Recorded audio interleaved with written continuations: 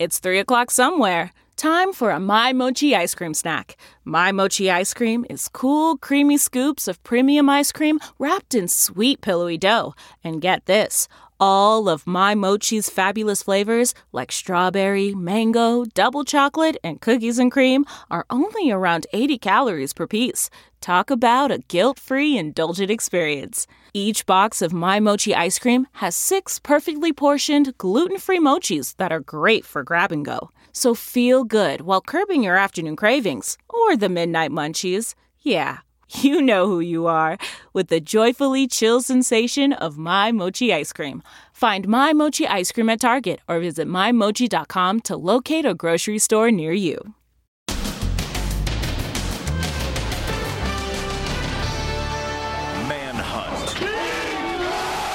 Citizen detectives searching for the insurrectionists who stormed the Capitol. He's the son of a judge. Bring your liberty or give me death, Buck Hogan. This knucklehead wore his work ID.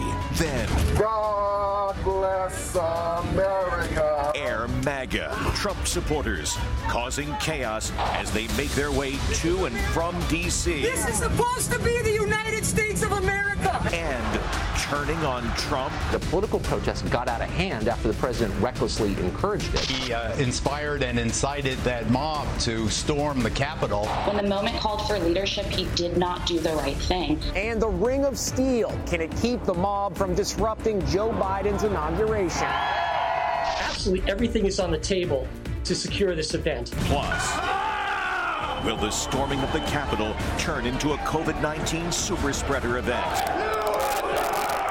Right in your face, no masks. You put yourself into that kind of crowd, now all those strains are going all over the country. And any regrets? The woman who falsely accused a black teen of swiping her iPhone. Cops say she resisted arrest and they had to forcibly remove her from her car. And her off-the-wall first interview.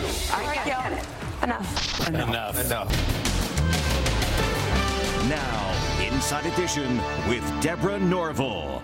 Hello, everybody, and thank you for joining us. President Trump was allowed back on Twitter this morning, and among his first tweets, the news that he will not be attending the inauguration of Joe Biden as his successor. The last time that happened was in 1869 when Andrew Johnson, himself also an impeached one-term president, skipped the inauguration of Ulysses S. Grant. As Ann Mercogliano reports, Trump's announcement comes as some of his staunchest supporters have said they're done with him. President Trump finds himself increasingly isolated today and abandoned. More than a dozen Trump officials have resigned. And maybe the hardest blow of all, Hope Hicks, who is like a daughter to him. Hope Hicks now considering resigning, that because of her unhappiness with the president's conduct this week inciting that Capitol insurrection. We spoke to CBS News political correspondent Ed O'Keefe. A lot of people around the president are thinking about their futures and realize that being associated with what went on this week could be really bad for their futures. The Washington Post reports White House aides are privately calling Trump a total monster and Mad King George. And Fox News' Geraldo Rivera, a buddy of the president's, is blasting Trump's half-hearted concession speech last night as too little, too late. Now Congress has certified the results. A new administration will be inaugurated on January 20th. That speech the president made last night, I wish he had made it Tuesday night before he inspired and incited that mob to storm the Capitol. And another shocker, conservative TV personality Tucker Carlson is also turning on Trump. What happened yesterday, they're telling us, wasn't simply that a political protest got out of hand after the president recklessly encouraged it. That is, in fact, what happened. Now the president is flat out snubbing Joe Biden's inauguration on January 20th. I will not be going, he tweeted today. The world has always expected a peaceful transfer of power from the United States, and they're not getting one. And his decision to not be there in his final minutes as president is something that's going to be remembered not only by Americans, but by the world. Last night, Trump condemned the Capitol rioters, but according to one report, he only did so after his White House counsel warned him he could face criminal charges if he didn't. The demonstrators who infiltrated the Capitol have defiled the seat of American democracy. We're going to walk down to the Capitol. Today, D.C. prosecutors say they're investigating the president for inciting a riot. Don Jr. and Rudy Giuliani face legal jeopardy, too. We're coming for you, and we're going to have a good time doing it. Let's have trial by combat. We're going to investigate not only those mobsters, but also those who incited the violence. Late this afternoon, the Department of Justice said when it comes to criminal charges with respect to inciting the riot, it is unlikely that President Trump will face any such action. In other news today, Thursday marked the deadliest day yet of the coronavirus pandemic, with the deaths of more than 4,000 people. Not only was the grim milestone overshadowed by the violence in Washington, there are now concerns that one of the darkest days in American history may also become a massive super spreader event. Les Trent has more. Will the storming of the Capitol turn into a COVID-19 super spreader event? That's the concern today in the wake of those in-your-face confrontations inside the hallowed halls of Congress. Infectious disease experts watched in dismay as hundreds of maskless rioters shouted and spewed indoors with no real ventilation. Conditions ideal for spreading the virus. They were super spreaders. It definitely has all the elements that we are concerned about when we think of spread of coronavirus. I think it'll turn into a super spreader event. Like other members of Congress, Debbie Dingell of Michigan is concerned that she and her colleagues and law enforcement personnel could have gotten infected as they sheltered from the violence. The chances of the latest mutation of the COVID virus that is more quickly transferable, the chances of that having been there among that crowd are very high. Another concern, now that the rioters are heading back home, is there a risk that they will spread the virus to points across the USA? We always worry when people gather together and provide the opportunity for this virus to spread, then go home, that we'll see seeded outbreaks in places wherever people go back. The super spreader fears come as deaths due to COVID-19 hit a record. Over 4,000 in just one day.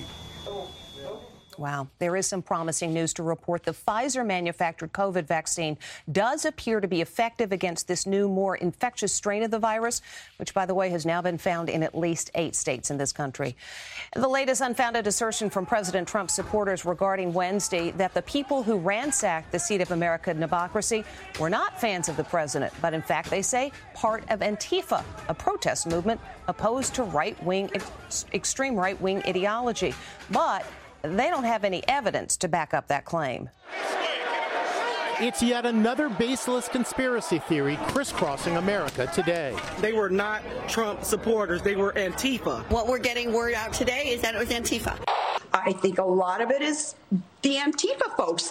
Republican Congressman Matt Gaetz made the unfounded claims on the House floor. Some pretty compelling evidence from a facial recognition company showing that some of the people who breached the Capitol today were not Trump supporters. They were masquerading as Trump supporters and, in fact, were members of the violent terrorist group Antifa. He was referring to this article by the conservative newspaper The Washington Times. Facial recognition firm claims Antifa infiltrated protesters who stormed the Capitol. However, the facial recognition company, XR Vision, says the suspects they identified were not Antifa, but actually 2 members of neo-Nazi organizations and a QAnon supporter. The Washington Times article was retracted. There doesn't seem to be too much question that the leaders of the riot were far-right or QAnon conspiracy followers, like the guy who wore a horned helmet and the man who put his feet up on a desk in Nancy Pelosi's office. And the FBI also says they have no evidence that Antifa was involved with the siege. The riotous crowd that descended on the Capitol also posed some problems for the airline industry. Some Trump travelers were so unruly that one airline, American Airlines, actually banned alcohol on flights to and from the nation's capital to try to keep the peace. You've never seen a flight like this. It happened on planes flying into the nation's capital, filled with boisterous supporters of President Trump on their way to the rally. And they were just as loud when they flew back home. On this flight, a passenger projected a Trump 2020 banner on the ceiling. On another flight, this guy thought it was cool to use a bullhorn. Here, a passenger is getting kicked off because of a disagreement about mask wearing. Lady, I was making a joke with you. This is America. This is supposed to be the United States of America. Flight attendants have had it. Union President Sarah Nelson. This is not something that is normal in commercial aviation. And it was just brimming on the verge of violence. And that's incredibly concerning. It was incredibly destabilizing and very scary. American Airlines temporarily banned alcohol on flights to the Capitol yesterday. These ladies say they were booted from their flight home to Chicago last night at Reagan National Airport. You just got kicked off your flight? Right. Vicky and Shannon said they launched into song along with many others on board. But that's all. Back in the terminal, angry passengers continued singing.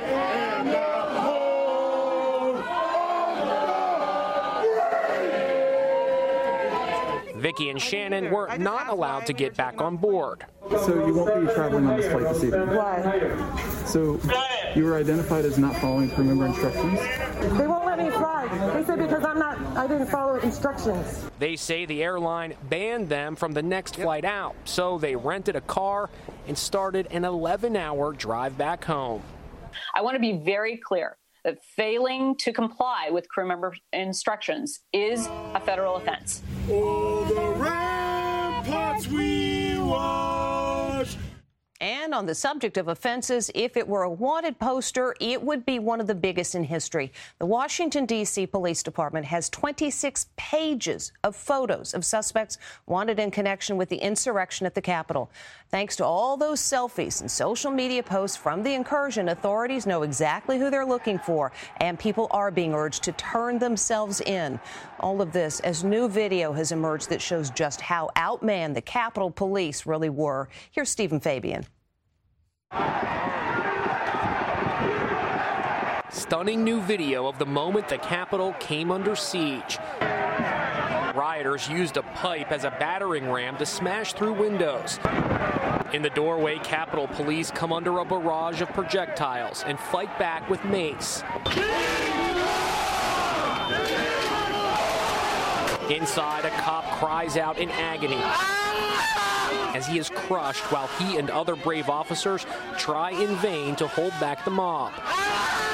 More suspects are being tracked down today, with D.C. Attorney General Karl Racine telling them, turn yourself in. I got a call from a lawyer in town who indicated he was representing a client who's in California, who was at the Capitol and now wants to turn herself in.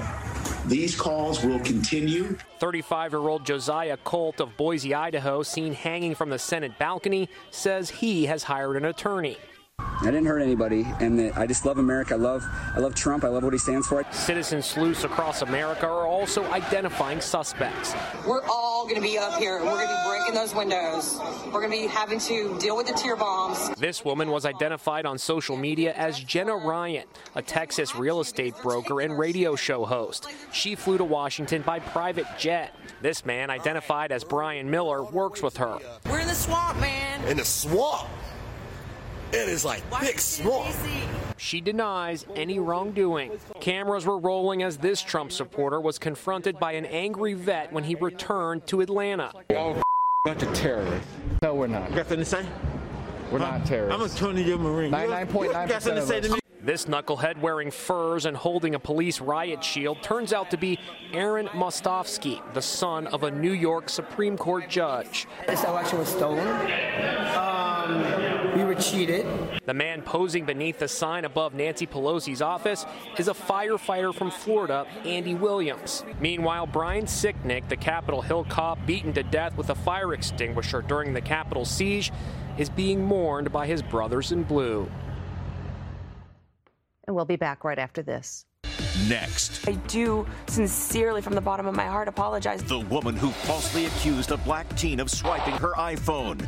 Her off-the-wall first interview. All right, Gail. Enough. Inside Edition with Deborah Norville. We'll be right back.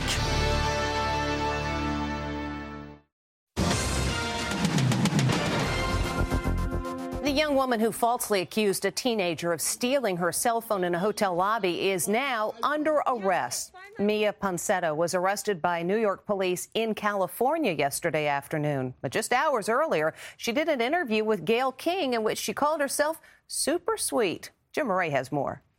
I consider myself to be super sweet. I really never, ever meant for it to, hurt him. You just described yourself as super sweet. When you look at the video, the reaction seems very extreme. It doesn't seem like it's someone who's super sweet. The young woman who falsely accused a black teenager of stealing her iPhone spars with CBS This Morning's Gayle King.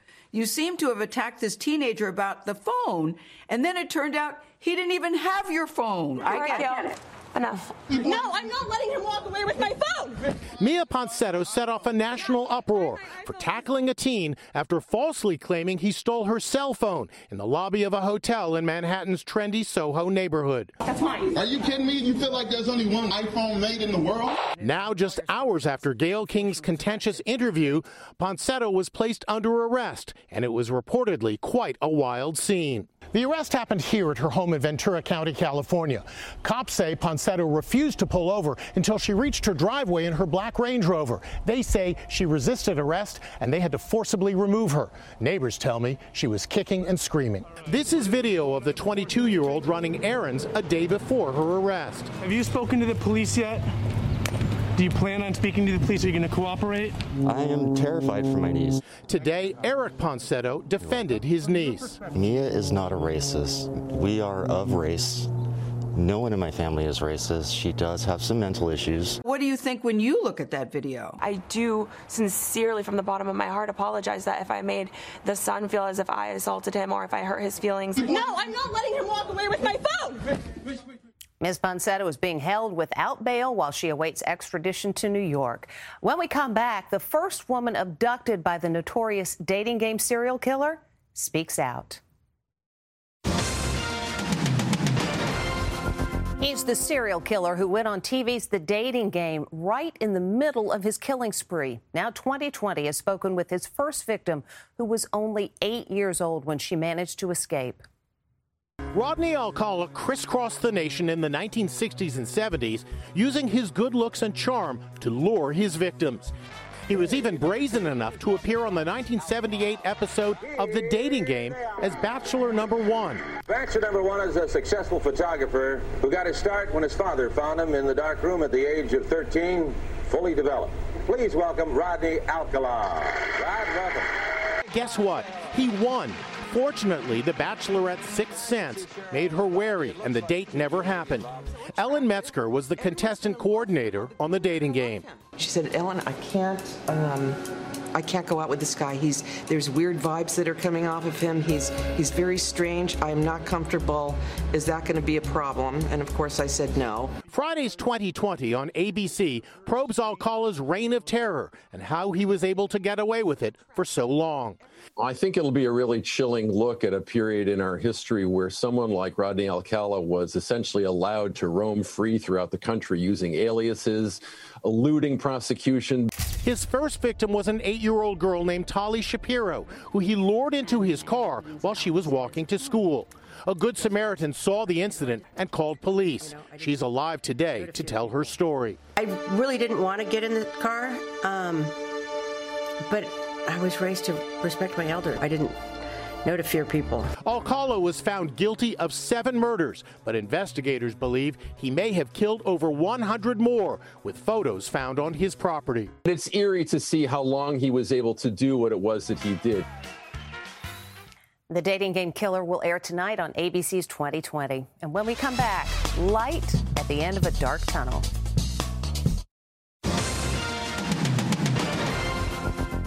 Finally today, they have been separated from their families for a year, and some four-legged friends are brightening their day. Oh, that's a wonderful kiss. With seniors in nursing homes across the country missing human contact, they're finding comfort with these furry visitors. You were a good boy. 85-year-old Harriet Krakowski hasn't seen her family in nearly a year due to COVID restrictions at the Hebrew home in the Bronx, New York. She even became a great-grandmother twice during the pandemic. I love to hold them. It's been a challenge for all of us. Since she can't hold those babies just yet, she says the pups are the next best thing. They're just loving animals. They're the pets of the nursing home staffers. I'm so happy. Activity Director Catherine Farrell says her pooch Marley is a natural comfort animal. Marley knows how much joy he brings to the residents, and so on the mornings that I don't get to bring him, he gets very sad. So until life returns to normal, these dogs are here to do what dogs do best, offer unconditional love. I see a tunnel that's with a light at the end. Thank you. And it just happens that that light at the end of the tunnel's got 4 legs and a waggy tail. That is Inside Edition for today. I'm Deborah Norville. Thank you for watching. Have a great weekend, and we'll see you next week.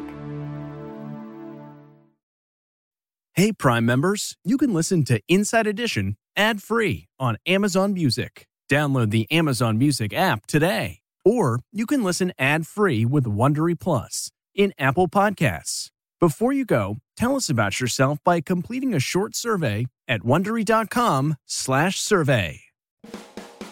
Hi, it's Stephen Colbert, and I'm here to tell you about The Late Show Pod Show, which is the podcast of The Late Show with me, Stephen Colbert, and I'm here with my producer of the podcast, Becca. Hi, Becca. Hi, Stephen. And how long have you been the producer of this? We've been doing this for 2 years now. Okay, and what is it like to attempt to get feedback from me about the podcast? Be honest about how quickly I respond to emails. You actually respond to emails surprisingly fast. Really? I think you might be the only person I respond to. I respond to quickly.